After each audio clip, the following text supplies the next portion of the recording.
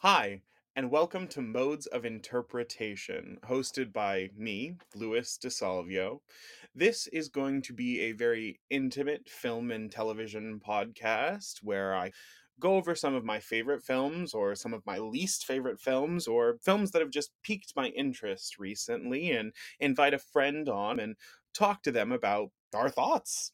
For this week, our special guest host is the Ashley Michel. Ashley's been a friend of mine for years and years and years and years and years. I find her a very valuable source of knowledge on film. I think she has a lot of interesting ideas and opinions. And the movie that I brought her on to talk about is one that when Ashley and I started becoming really, really close, I was almost obsessed with. And I just really fell in love with this movie. It came out a few years ago. I don't know why I'm beating around the bush. I guess I'll just say what we're watching this week. We've chosen Disney Pixar's Luca, which came out in June of 2021. I'm going to read a brief description of the film. I'm taking it straight from Letterboxd, and then we'll kind of get into more of our thoughts about it.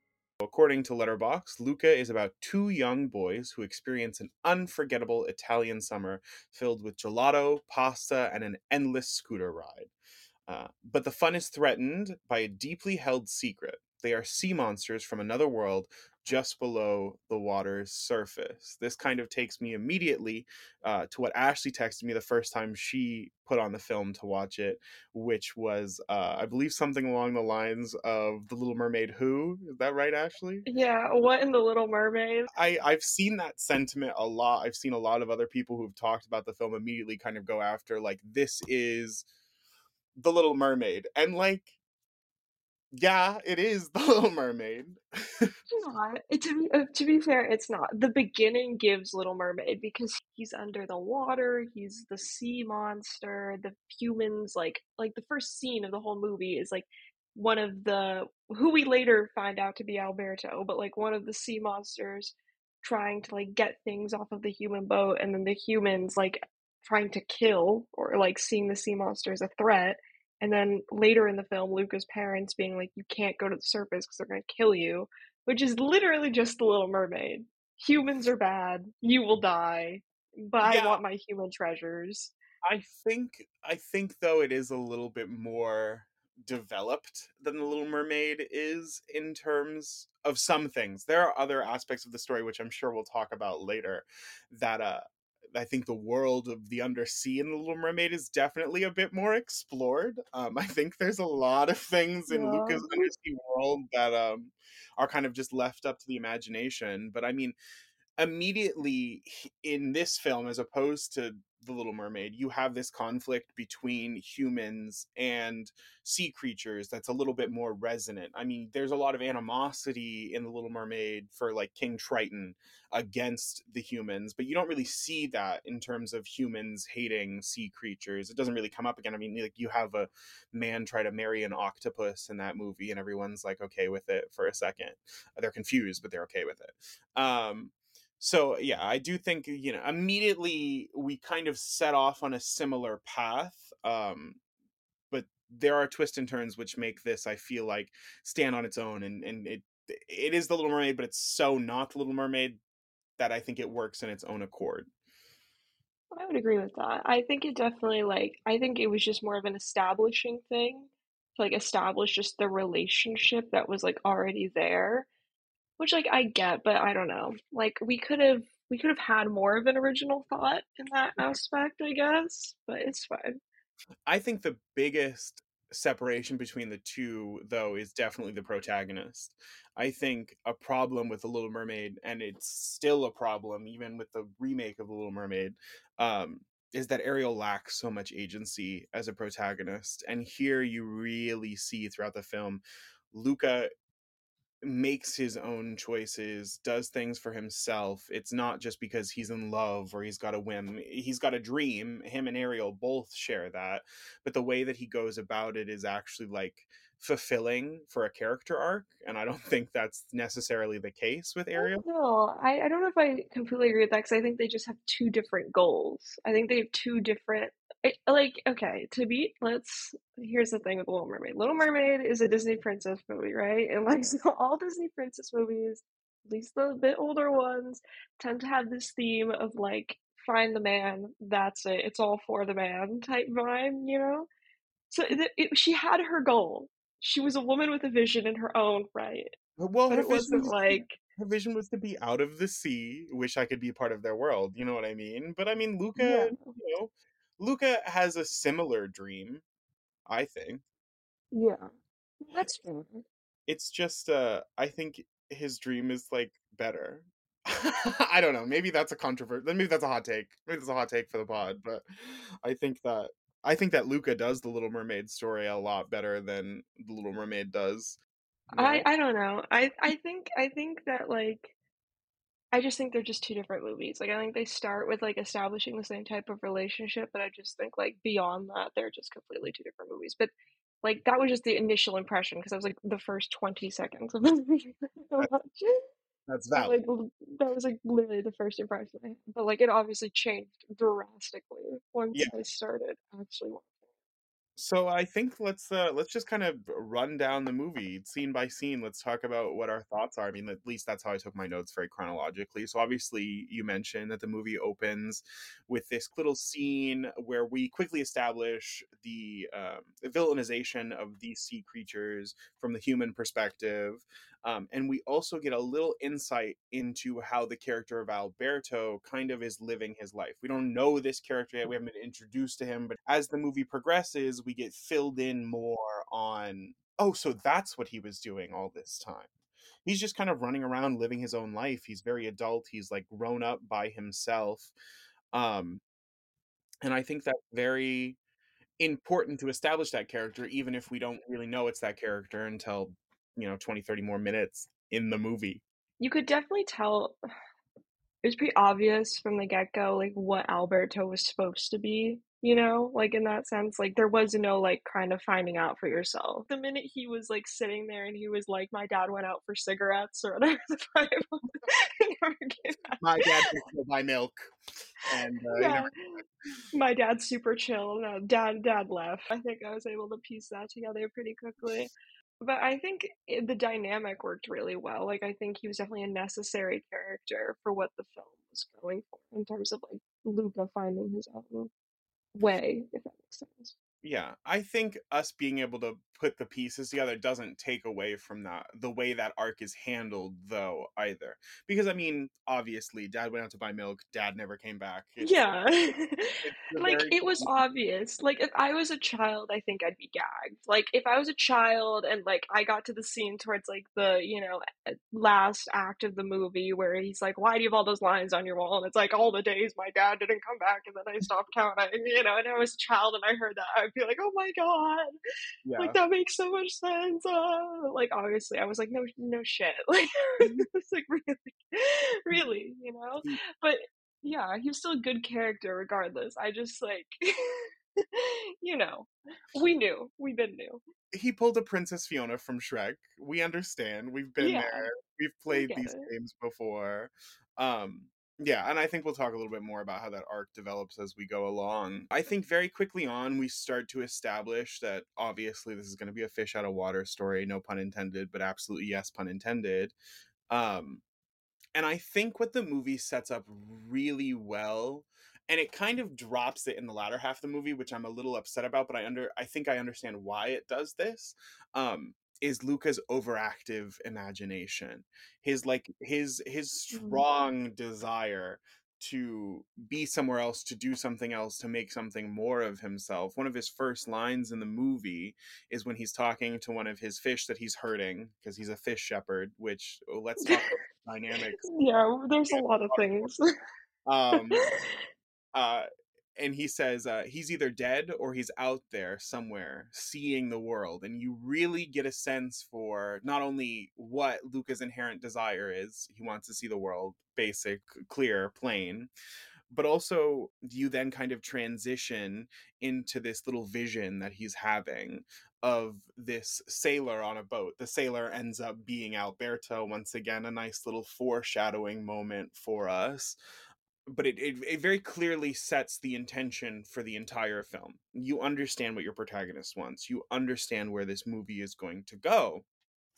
I think the treat of this movie, the delight of this movie, is that it is this fish out of water story. It is this slice of life story, but it has so much more under the surface. Once again, no pun intended. No, that makes sense. But just to like before we there's a lot to talk about with a lot of things you said, but we're just gonna go like sequentially in how you said it. Starting with him having an overactive imagination. I I literally wrote this in my notes. It just says, "Is Luca a dreamer or Delulu?" Because like I'm watching this movie and he's it was like I was taking a psychedelic. I was like, you have like Luca, we need to pick a reality and stick to it because like I get it. Like, I understand what it's going for, and it got better. Like I'm not gonna call them visions. The visions Force. got like more, yeah, they got more relevant, I guess, as the story went along. But like, especially at the beginning, it was kind of just like he would randomly like hop into this, and you would think it was happening, and then it would just cut to him being like, oh, like snap back into reality, like he just like dissociated for a second. Which, like, Having a I moment. get He it. was having a moment. He was having a moment, but I was also like, mental illness, Luca? Well, I think that you get to see Luca's world be shaped as it goes along, his imaginative world. I mean, our first vision we see, it's very simple, it's very plain. It's him, like the water doesn't even break as he peers over the water to look out onto the human world. And then I think the next vision is him riding on the Vespa over ground, even though we've just established that gravity exists, not even seconds before that. Um, Right. riding over the water in a Vespa. Yeah. And then when he hears about money, money's infused into his vision. So like his vision of the world starts to get more and more educated as he goes on. But Right. I would say that Luca joins both of us as a permanent resident of Delulu Land. Absolutely. No, 100%. Yeah. And so the next thing you mentioned was him briefly, you talked about his, I guess, shepherding experience. I don't okay. Here's the thing. We can sit here and say Ariel didn't have a real mission or, like, as individualized of an objective as Luca did, but at least what is it, Atlantis, wherever she lives? I don't know. The city, the under the sea city ran by King Triton, at least had some sort of like socioeconomic structure that was like easily understandable. Luca didn't even know what money was. They said, "How do we turn money into Vespa?" Like, how? What do you mean? There's no bartering system? I sat there and I thought about this a lot during the movie because Luca, like, Julia mentions later in the film when Luca's like, "Oh, I want to go to school." She's like, "Yeah, you can come. It costs a little bit of money, though." And I'm like, "How are Luca's parents gonna pay for him to go to school?" Like, it's probably Massimo that does that, but how? Where is he getting the money? Is it financial aid? Do they even give financial aid to sea creatures? Like, what is it? He didn't even know what money was. Like the concept of money didn't exist to him. So it's like, how are they like, oh, it's all taken care of? You know what I mean? It was that, but then it made no sense because he was clearly like a farmer. Like he was clearly herding these fish for something. Maybe Luca was living in a commune under the sea. Maybe he was Amish. Maybe he was just like separated from the capitalist society. You know what I mean? He does get very hyper capitalistic as his visions grow forward. You know, like he is all about the money. He's putting in the work at the end of this movie. No, yeah. So maybe this is a super pro capitalist movie and we're just like not even acknowledging that. We're saying fuck you to communism and going straight I'm to not even saying that though, because it's just like it's not the thing is it's not even like his world. It is less developed, but it's also like he went to the surface and he like had no concept of like society. No. You know what I mean? Like, at least, like, in The Little Mermaid, like, she was mute, but she, like, understood, like, basic societal structure. Did she know how to use a fork? No, neither did Luca, but Ariel knew what money was. Ariel knew. I don't know if she did. I don't know if money ever came up. I think it comes up in the It's remake. probably does. It I think so you're right. probably does. I but yeah, no, he doesn't have any concept of society, which is so strange because we see him like be like, "Hey, Mister, hey, Mrs." at the beginning of the movie. Like Right? obviously they're all working towards a common goal there. His parents like race seashells or something that was mentioned at the beginning of the movie. So The like fact that the two people he says hello to, like the Miss and Mister, were Branzino. were they Mr. and Mrs. Branzino? Yes. Is that? Oh my god. I have that written in my notes for later because the Branzino situation in this movie is insane. Is nuts. Um but uh yeah, I mean they're working towards something. Luca is very uneducated. Luca is in need of school. Like Alberto has it figured out a little bit, a little. Okay. Okay. He was like, there are fish in the sky, which, like, I guess would make sense if you were underwater. But then you get out of the water, and then it's so clearly not fish. Like, it's so evident. Like, you don't even need a telescope to be like, the moon is not a fish.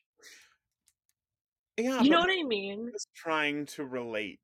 Maybe he's just trying to put the He world was not trying to relate because later in the movie, when Luca learns what the actual stars are, and he's like, "No, they're stars. They're like flaming balls of fire, or whatever." And Alberto's like gaslighting him. He's like, "No, you're wrong. They're fish, ironic that you girl." use the term gaslighting after mentioning a star. But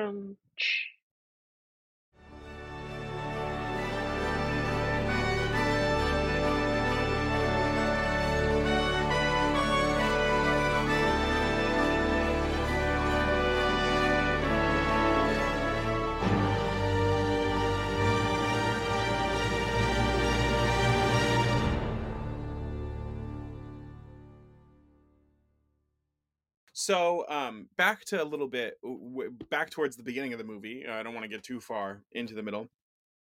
Like I said, Luca envisions Alberto as his like first vision, as his first like psychedelic mushroom trip, as Ashley wants to put it. Um, and I think this is foreshadowing, obviously, very clearly foreshadowing that Alberto is going to be this big presence in the film later.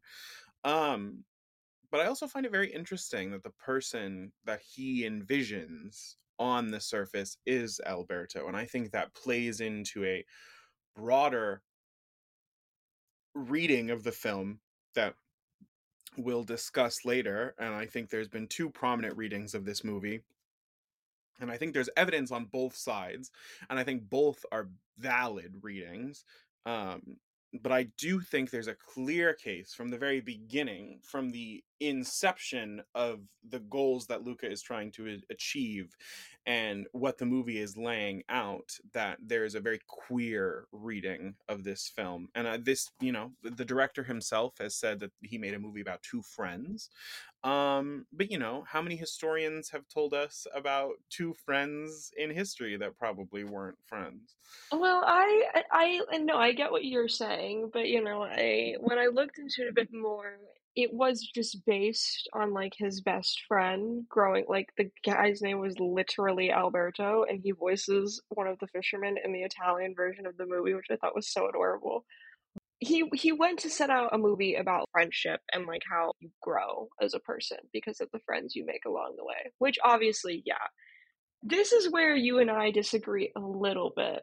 A little bit. Because I see the vision, but I don't think it's like as intense as people make it out to be, if that makes sense. Yeah, I disagree with that sentiment, but we'll get into it later. We'll get into it later. Any thoughts early on about the parents? Because I think that this movie wastes Jim Gaffigan and Maya Rudolph. I just I don't feel was like they thinking have that. enough to do. I was thinking that because when they were like speaking in the movie, I recognized their like voices. I didn't like know it was really them until like I googled like the cast later or whatever. Mhm. When I was also reading up on it, like, the director was talking about how he let them improv a lot,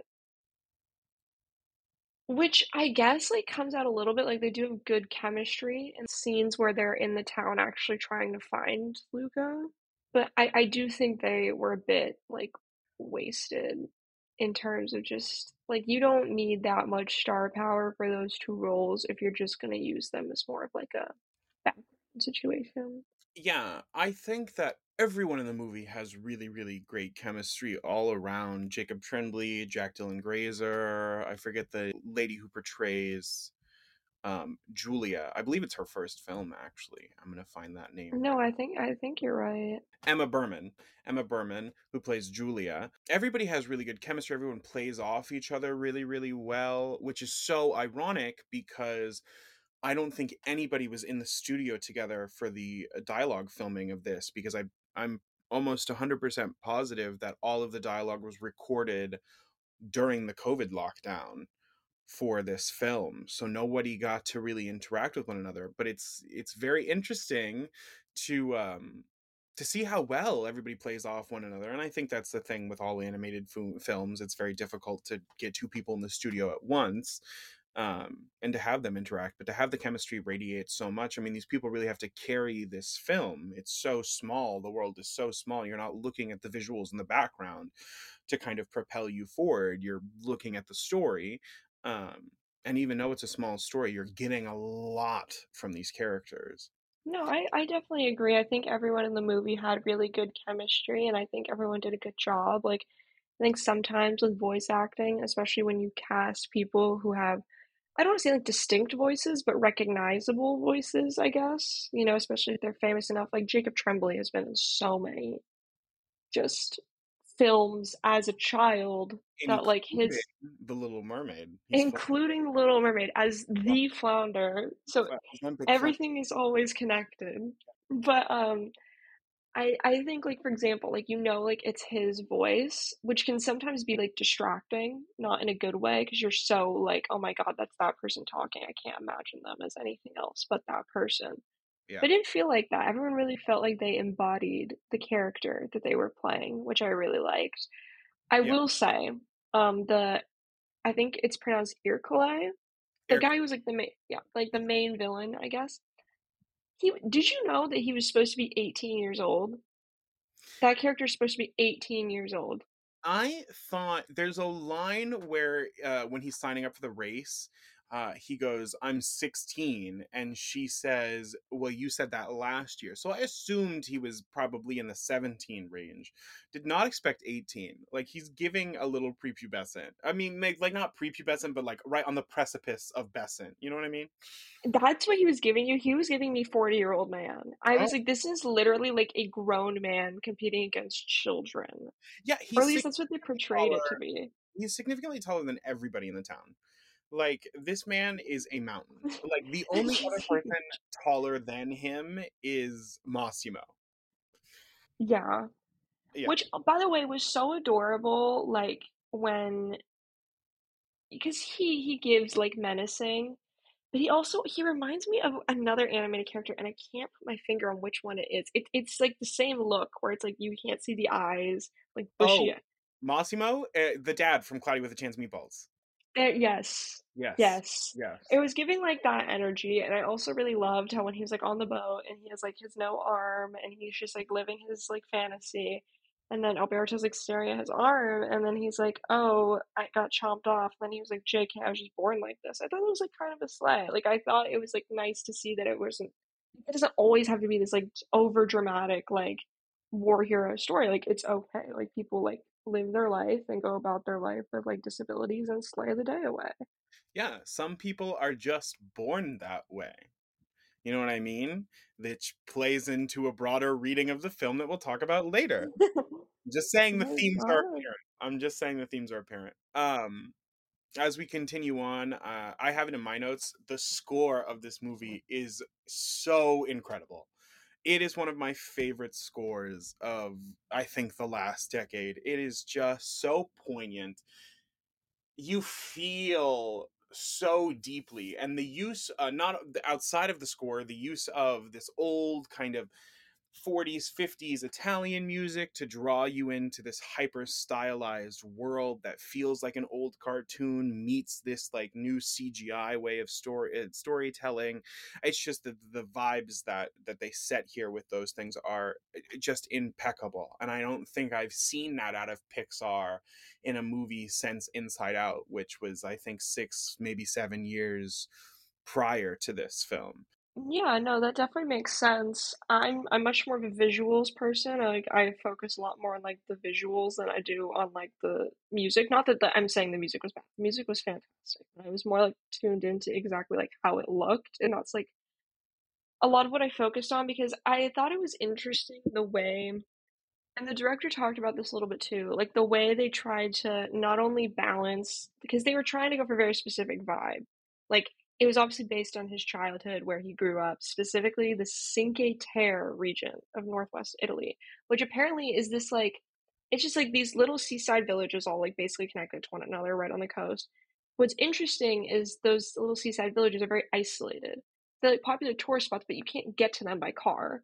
You Yeah, have to go like, yeah. you know, and I thought it was interesting how he tried to capture that very, like, almost otherworldly quality that this real place has, Mhm. because it has its own aesthetic, and the way he so expertly balanced the 3D animation style that Pixar is known for, and the way that just the characters look, but also, like, the actual scenery has this almost, like, 2D watercolor effect to it that preserves, like, the integrity of what that area looks like, which I think goes hand in hand with the music because like the music plus like keeping that integrity visually really helps establish exactly where the characters are and how important their, location is. You have this great balance of sometimes hyper realistic backgrounds, this realism that Pixar was really trying to do in that era and really trying to capture, with this over stylized character design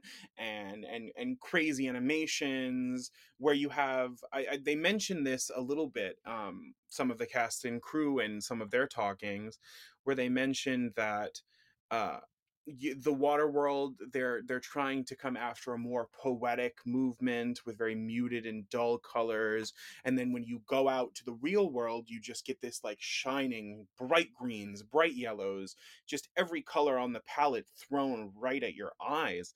And it worked Right. really really well because we've already established that our characters are so colorful inside of their personalities and inside of their character designs, even though the world surrounding them has these kind of muted, duller tones within this grandiose scale. I think it's really really brilliant, and you can see the clear inspiration that the director Enrico Casarosa has from directors like Hayao Miyazaki on the Studio Ghibli films. I mean, he named the town Porto Rosso, which is a riff on Porco Rosso.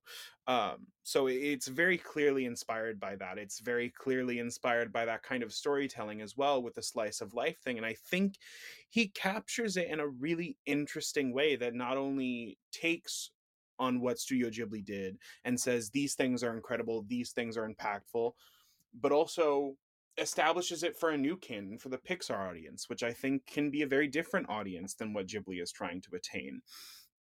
So I think Hmm. wonderful meshing of these two kinds of worlds and kinds of storytellings that creates something I find really profound.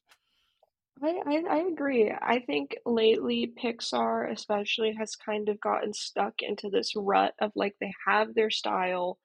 It's beautiful to look at, but it's like it can get a little bit repetitive. And especially nowadays, there are good Pixar movies, but we're not living in the golden age of Pixar circa like 2003 when they were on the money.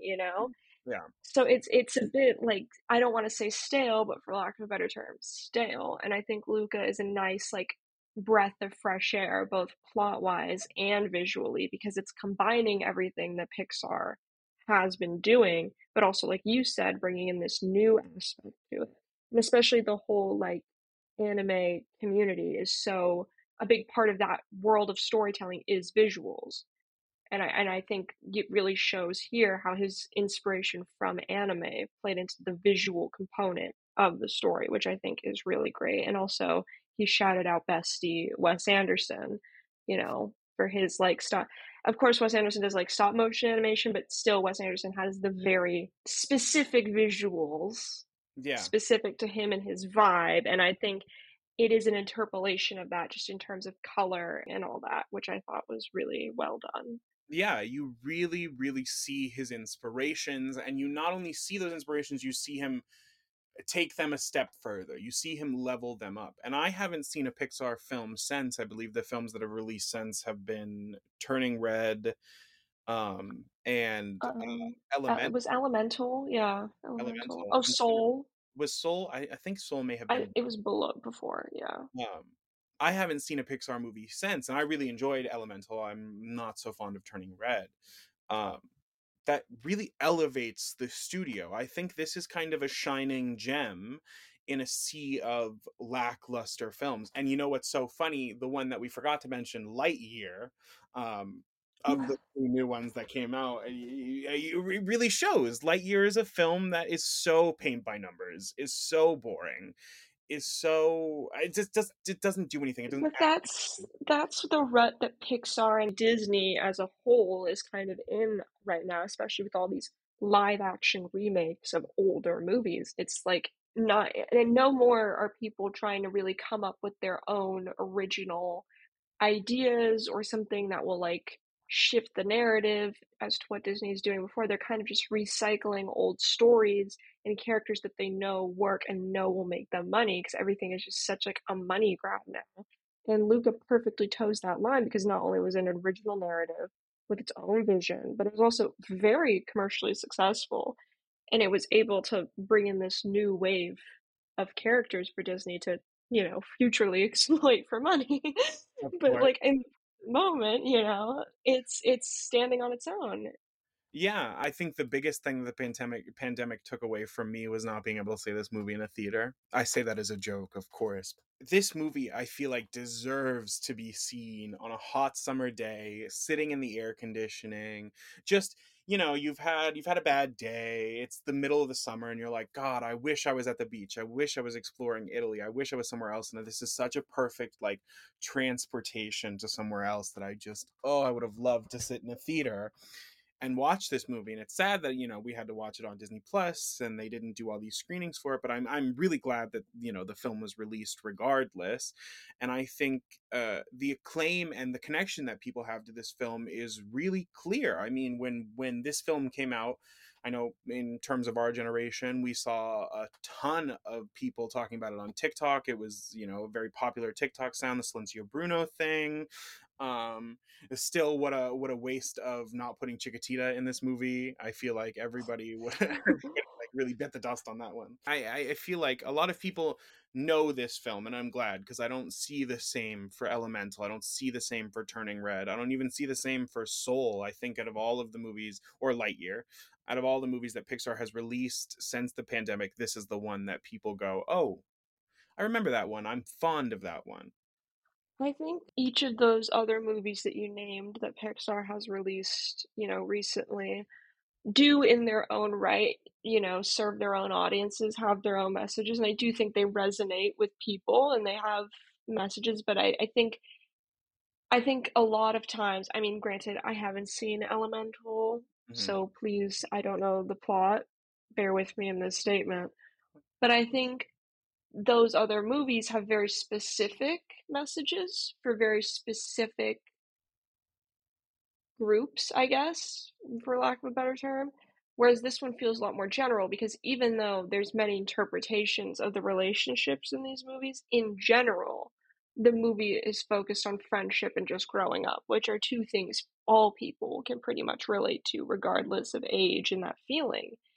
But at the same time, that's not to negate the fact that this movie also does resonate with very specific groups of people, specifically, of course, LGBT community. And, I have seen some rhetoric regarding the film as an interpretation for like refugees or immigrants, also like race relations in general. I know the director specifically, like, kind of pinpointed that as one of his primary goals with the movie, but he's glad that so many people have interpreted it the other two ways as well. But yeah, I think we should go into the interpretations of this film because that's a big You big want reason why it blew up.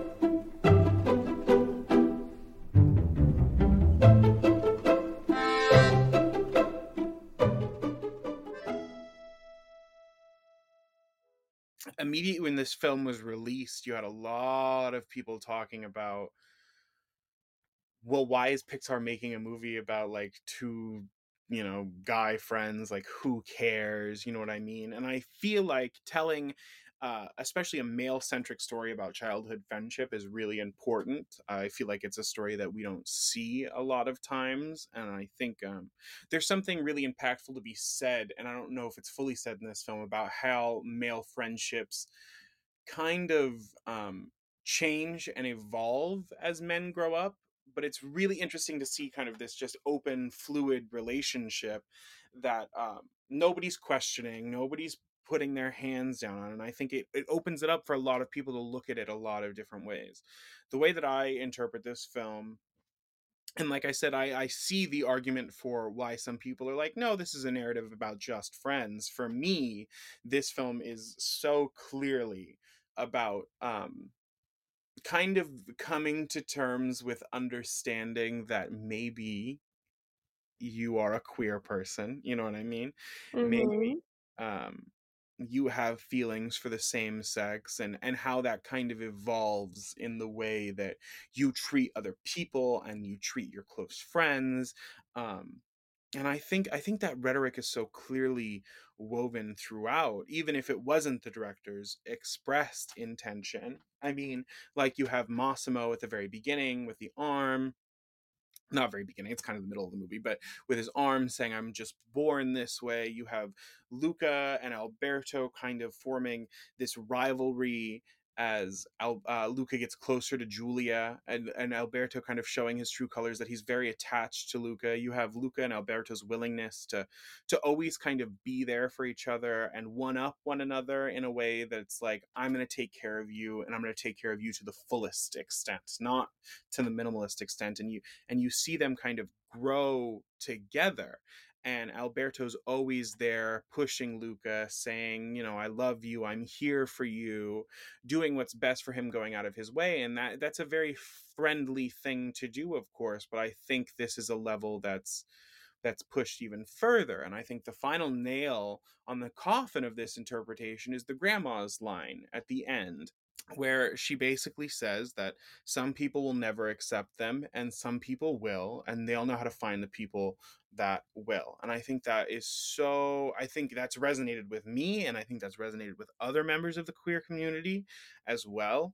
um because not all of us have families, not all of us have people that we can go to. um and we have to make our own family. That's a very clear dynamic here. And Lucas spends most of the film running away from his family, creating his own family with Julia and Alberto. And the grandma really perpetuates that rhetoric of, he knows who he is, and he'll be able to find other people that are just like him, and he'll be able to be loved by those other people as well. Not to say that he's not loved by his parents, because his parents are there for that conversation, very loving, worried about him because they want him to be safe, they want him to be happy. And the grandma assures them that, it's going to be fine, he's going to be okay at the end of the day. And I think that's an important message for a lot of queer people to hear. It's not all sunshines and rainbows, no pun intended. It's a very unique story, and I think it's one that is so perfect for a queer allegory. They're hiding something underneath. They're sea monsters. There's something that society views as abhorrent. um but really, they're just full of love, and they're just here to live their best life. I definitely agree with you, and that was definitely like I said, like it was definitely clear to me how that interpretation, arose from the film, even if, like you said, it wasn't the expressed intent of what the director was going for. It's definitely very clear to me how that came across, and I think it's also important what you said to be able to just be comfortable and recognize these things and talk about it openly, and it's not and that whole message of it, like the whole point of the movie is acceptance, you know? Acceptance no matter who you are or where you come from type of thing, which I think is also why it fits into the some sort of outside or like ostracization by society as a whole type narrative as well.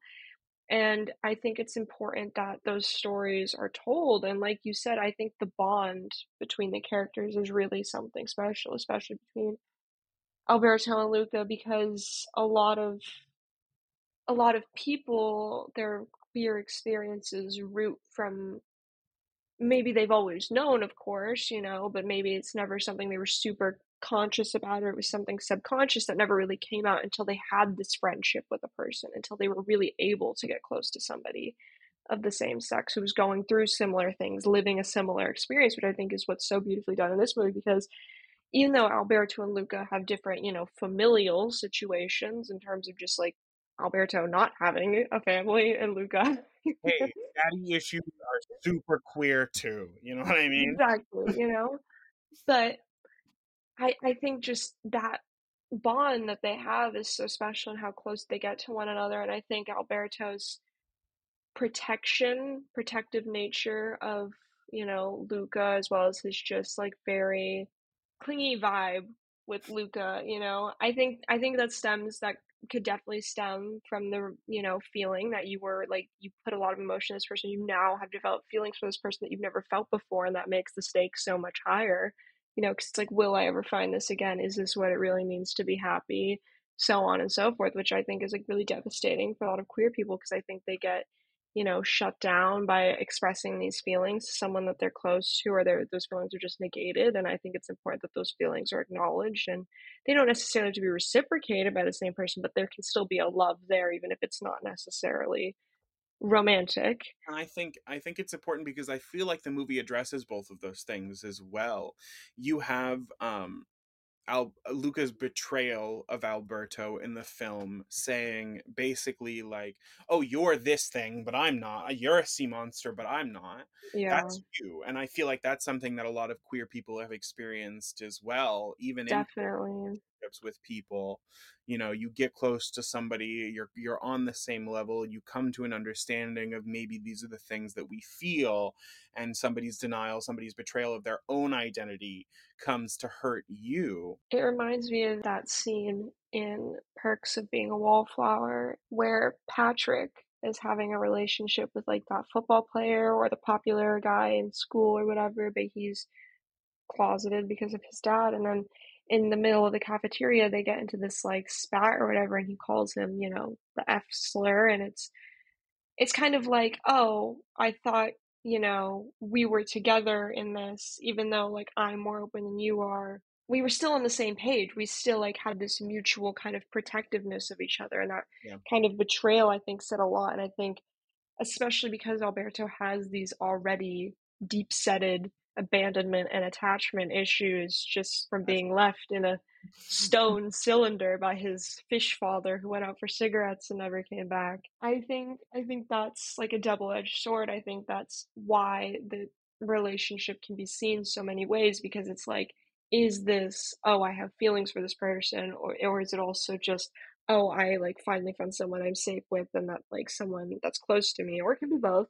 But I think it's also really, I love that the arc for Alberto wasn't just like Alberto gets cast to the side or has to have the same journey as Luca. I love that he was able to find the father figure in Massimo, and Massimo was able to find I think the constant child, because I don't like Massimo's not a main character, but I think he has like an interesting character, like the way he is.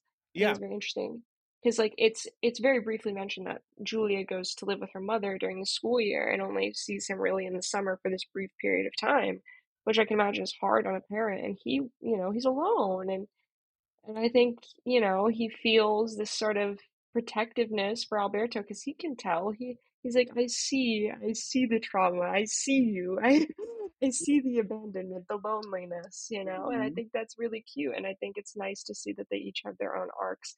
I will say, I also thought it was interesting because it was giving me they could be gay for each other, no doubt, mm, right? But what was also another way of reading that was like it was one-sided for, like, Alberto because Luca would, like, be very, with Julia or whatever, because that could be purely friendly. They're, animated characters we don't know. They had their little romance, and that can be a very jealous thing, That can be very hard for someone to deal with when you feel so strongly for somebody.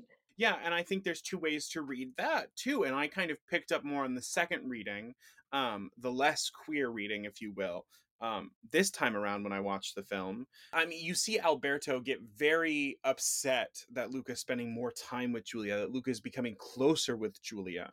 And I think you can take that as Alberto has these feelings for Luca. He feels that he trusts Luca, and that they're growing together, and maybe these feelings are deeper than just traditional friendship. Or you see Alberto feel frustrated that Luca's taking his eyes off of their shared goal of getting a Vespa and riding around the world and being free and not being materialistic and just living their own lives. I think you can see kind of both of those depending on which how you want to read the film, but I think they're both valid interpretations of how Alberto is feeling. And I love that this movie is one so short, it's an hour and 25 minutes without credits.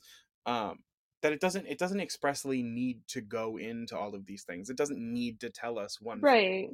how Like, at the end of the day, it's a children's movie, right? It's for kids. It's not it can be, like, unintentionally, but it's not supposed to be this ultra deep.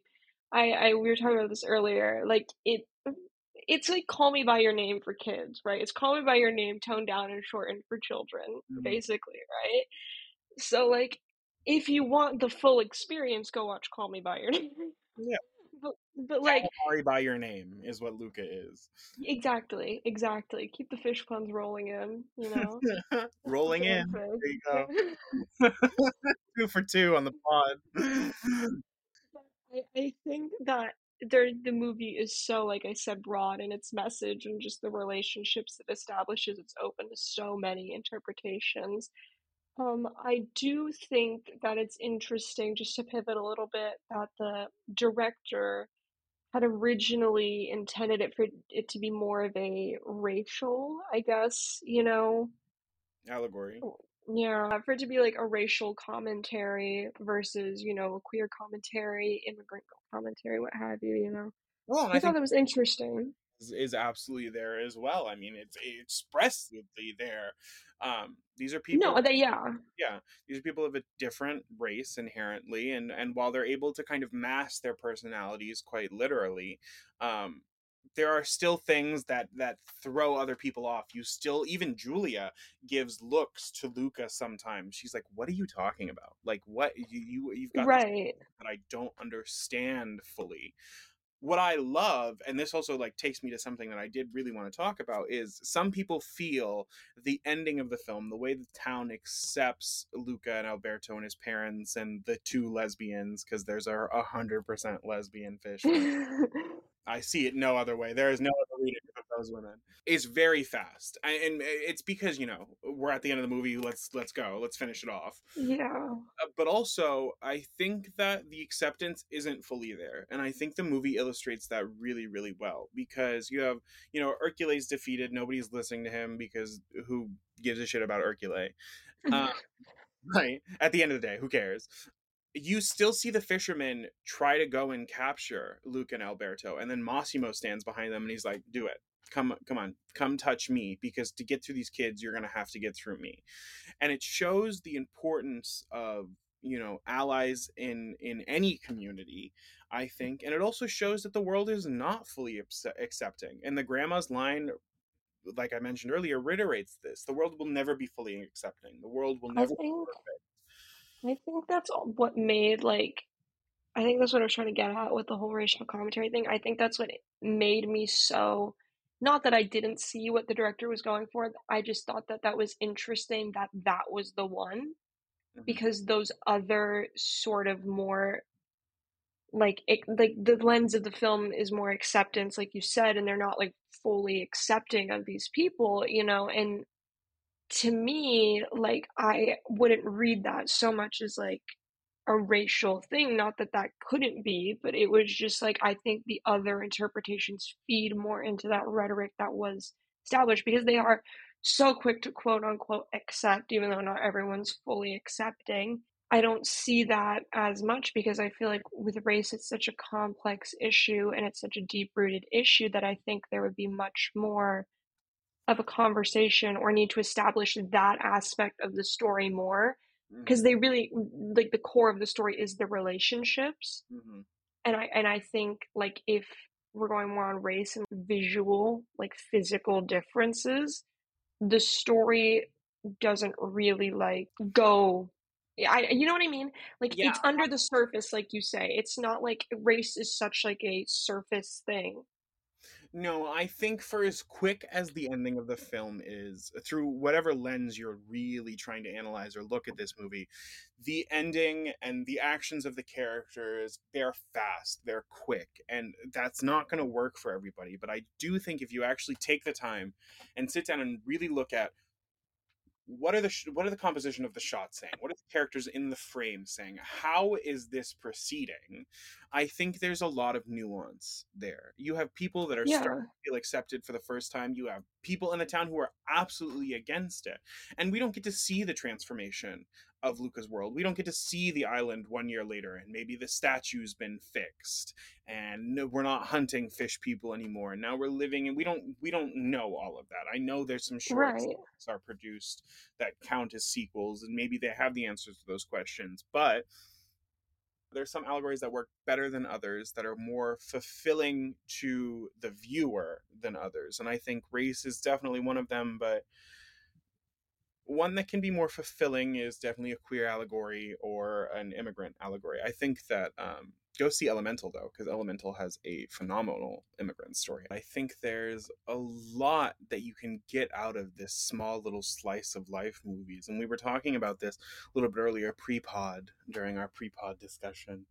Um, where we talked about a movie like After Sun, which is in and of itself a slice of life movie, more or less. And with these movies that they're set in this very, a week, a day, a month, a very small amount Hmm. of time, the stakes aren't uber crucial. There's a lot that you can explore with your characters, and I think that Pixar's one of their greatest strong suits is their their storytelling is very character oriented. um, and it's so nice to see them tackle characters that work on so many different levels, that work on so many different planes here, in a movie that's shorter than a lot of their other filmography, in a movie that's focused on so much less and yet I think speaks to so much more. You know what I mean? Yes, exactly. I'm not Exactly. I'm not going to sit here and say like this movie speaks more than Wally does, when Wally is, inherently this environmentalist piece. But I can say that this movie I feel speaks more than Up does, and Up was a film that was nominated for best picture at the Oscars, not even just best animated feature.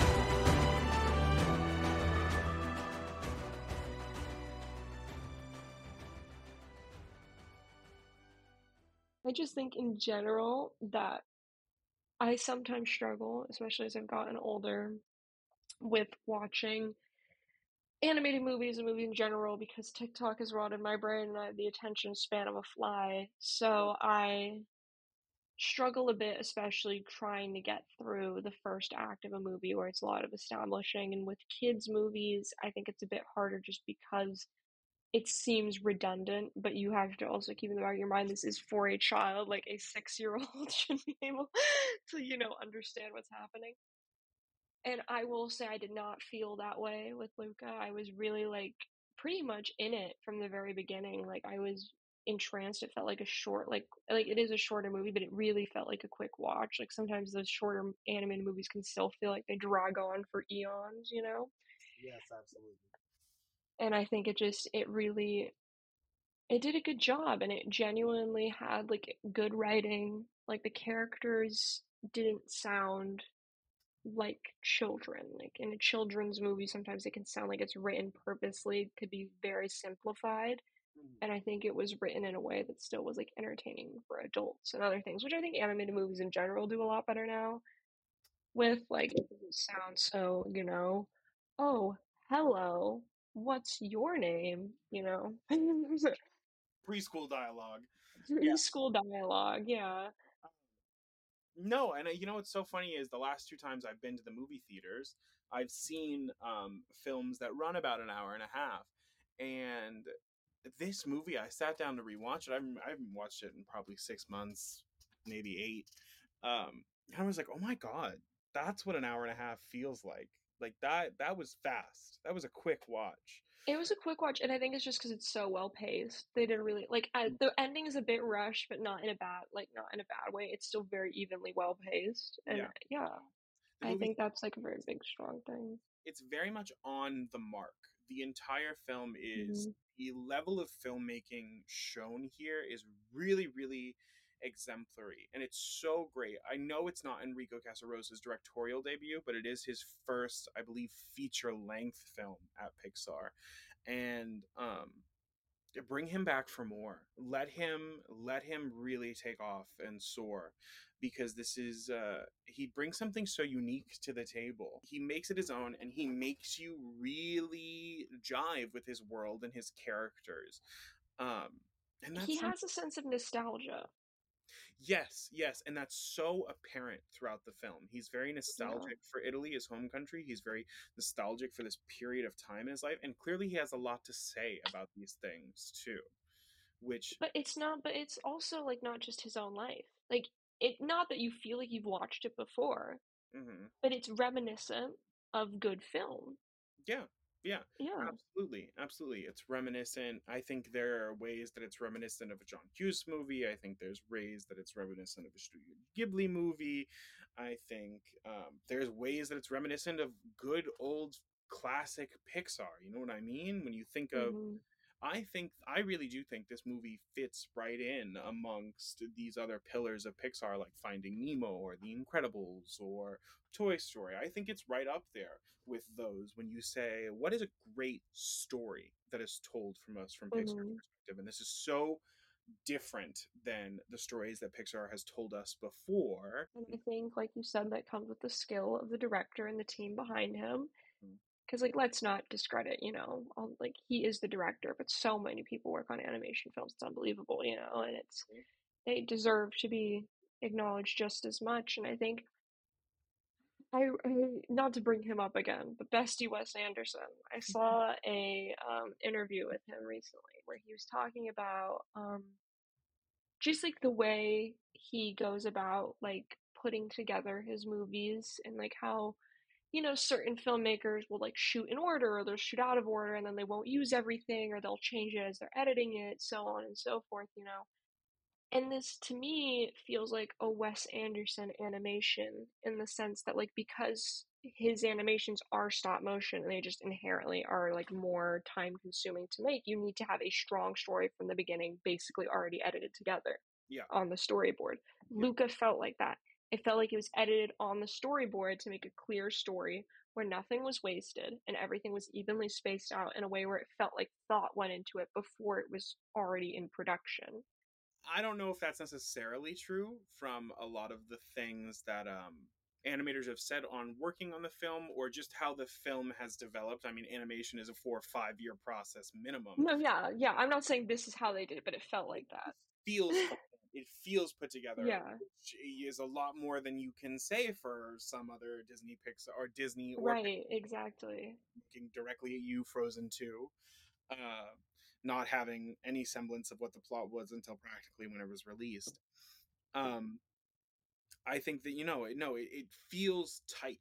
It feels like Yeah, a story. It feels like there's a clear vision behind it, and I feel like so much of, I'm not going to call Luca blockbuster filmmaking, but so much of these pop culture big big studio. moments, big studio movies don't feel like that anymore. They Yeah. feel like they're missing something, and it's so nice to find this little gem amongst this slew of meh.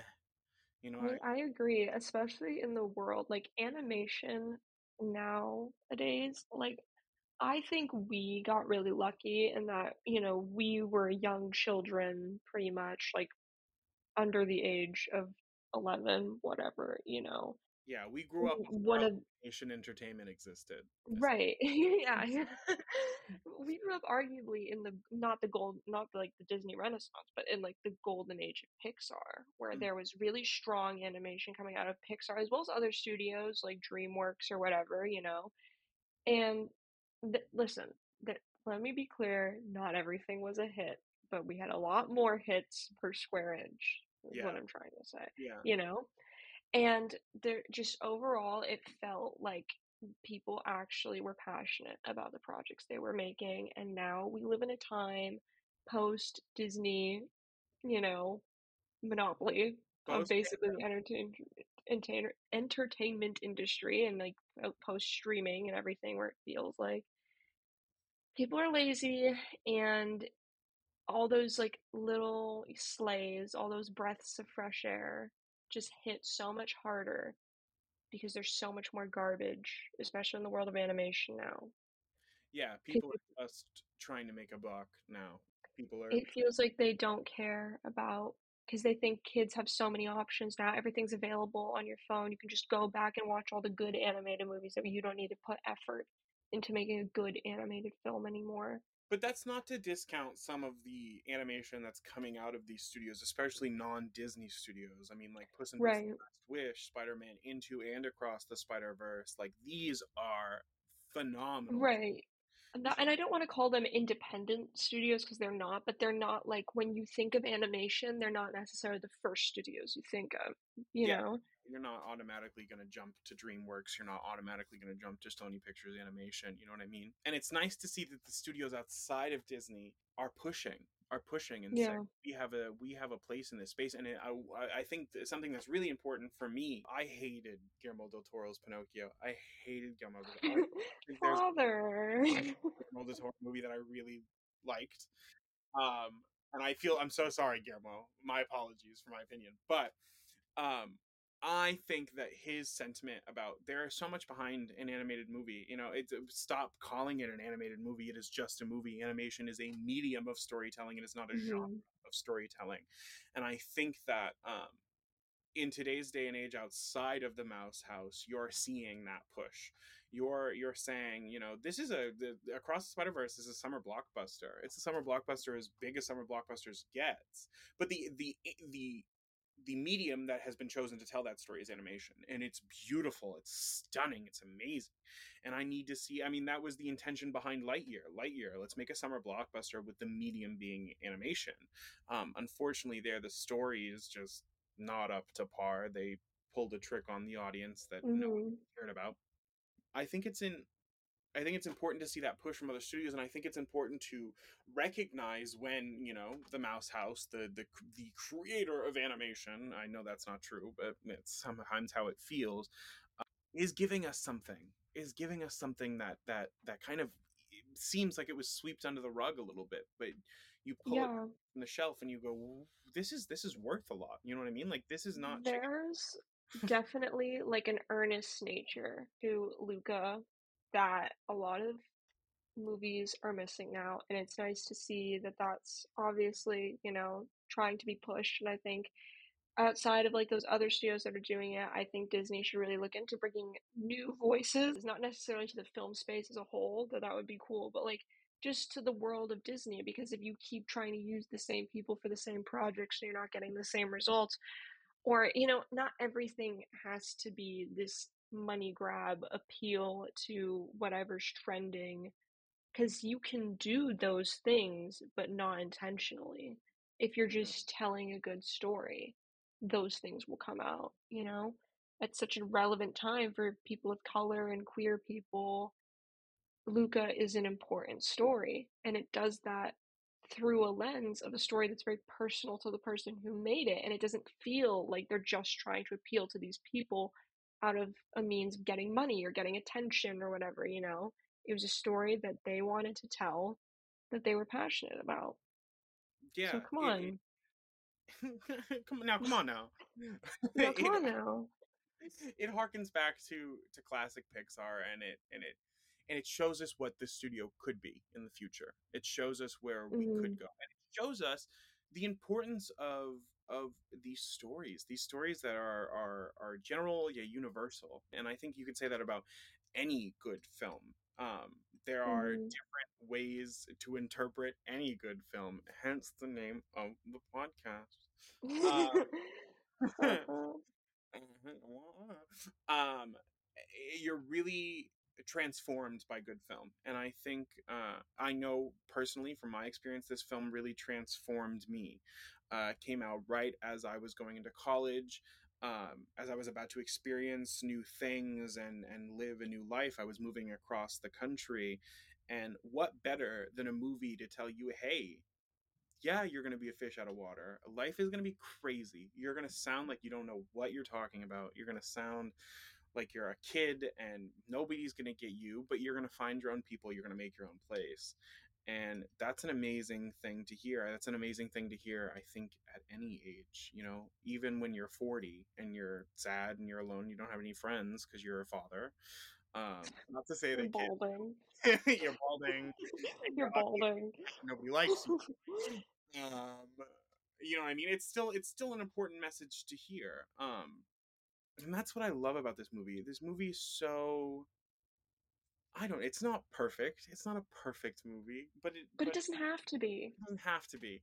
And to me it is perfect. To me it is perfect because of how sincere it is, because of how much it's able to captivate its audience with so little quirky character designs, realistic background animation, an hour and a half, and I soar every time I watch this movie. I grow deeper and closer to the characters, and those characters reflect more and more of what I find in myself. And I think that is the mark of any good film ever. And I'm willing for people to make this argument for almost any movie out there. If you want to tell me how the Alvin and the Chipmunks movie made you feel like this, go ahead. Tell me. Morbius. Yeah, let's hear those takes. But uh, it's subjective, and to me, I am going to subject myself to probably watching this again sometime soon. So out of 5 stars, you would give Luca. Oh, Luca has had a 5 for me for a long, long time. Luca, it's like I said, it's not a perfect movie. It doesn't need to be a perfect movie, but to me, she's very gorgeous to me. She's a perfect movie.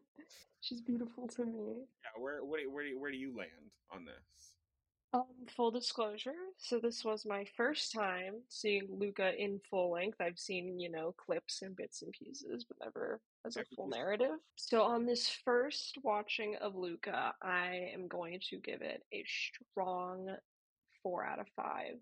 oh I really enjoyed it. I think not only is like the actual plot very, sincere and strong in its own right, but I I'm very much a nerd and I love the technical aspect of film, and I think that technically, visually, it's stunning to look at and it does something different, which just goes to show the talent of the team that made the film, not only in their actual filmmaking skill, but in their ability to connect with audiences. So, yeah, the technical prowess is on display. The score is scoring, the visuals are visualing. This movie is firing at all cylinders. It's giving us its all, and it's allowing us to spend almost the entirety of the movie's runtime to sit here and talk just about how special it is. And I think And it that's sparks a bigger conversation. it sparks a lot of different conversations, which is it's that is the nature of film. Film should make you should feel emotionally connected to it, and I think there's no way anybody's going to walk out of Luca not feeling emotionally connected to this in some way. With that, Ashley, do you want to tell people where they can find you on social media if they want more of your opinions, your hot takes? Um, if you guys really do, if you really want them, which I strongly advise against, but if you really want them, all my socials are at Ashley with two L's spelled the normal way, Michel. All social media, Instagram, Twitter, TikTok, and now Threads. Hey, I haven't Come on, opened Threads. your Threads account once or twice, and that's enough. But yeah, thank you so much for having me. I had a splendid time. I hope to do this again with another film. Yes, hopefully we'll have you back next week for uh, I don't know. I don't know. We'll decide. We'll tease it later. Mhm. And if you guys want to hear more of my hot takes, or you like want to leave me some hate comments, you can find me at Louis DeSalvio, spelled exactly how my name is spelled, on pretty much all social media platforms: Instagram, Twitter, TikTok, Threads. Am I missing one? I think that's all of them, right? All the important ones, the Yeah, ones that matter. yeah. Um, yeah, I look forward to having you in the studio on the pod again. And I look forward to continuing the conversation with you guys in the comments, or if you want to DM me and talk a little bit about the movie, I'd love to do that as well. I'd like to thank everybody for listening, and this has been Modes of Interpretation.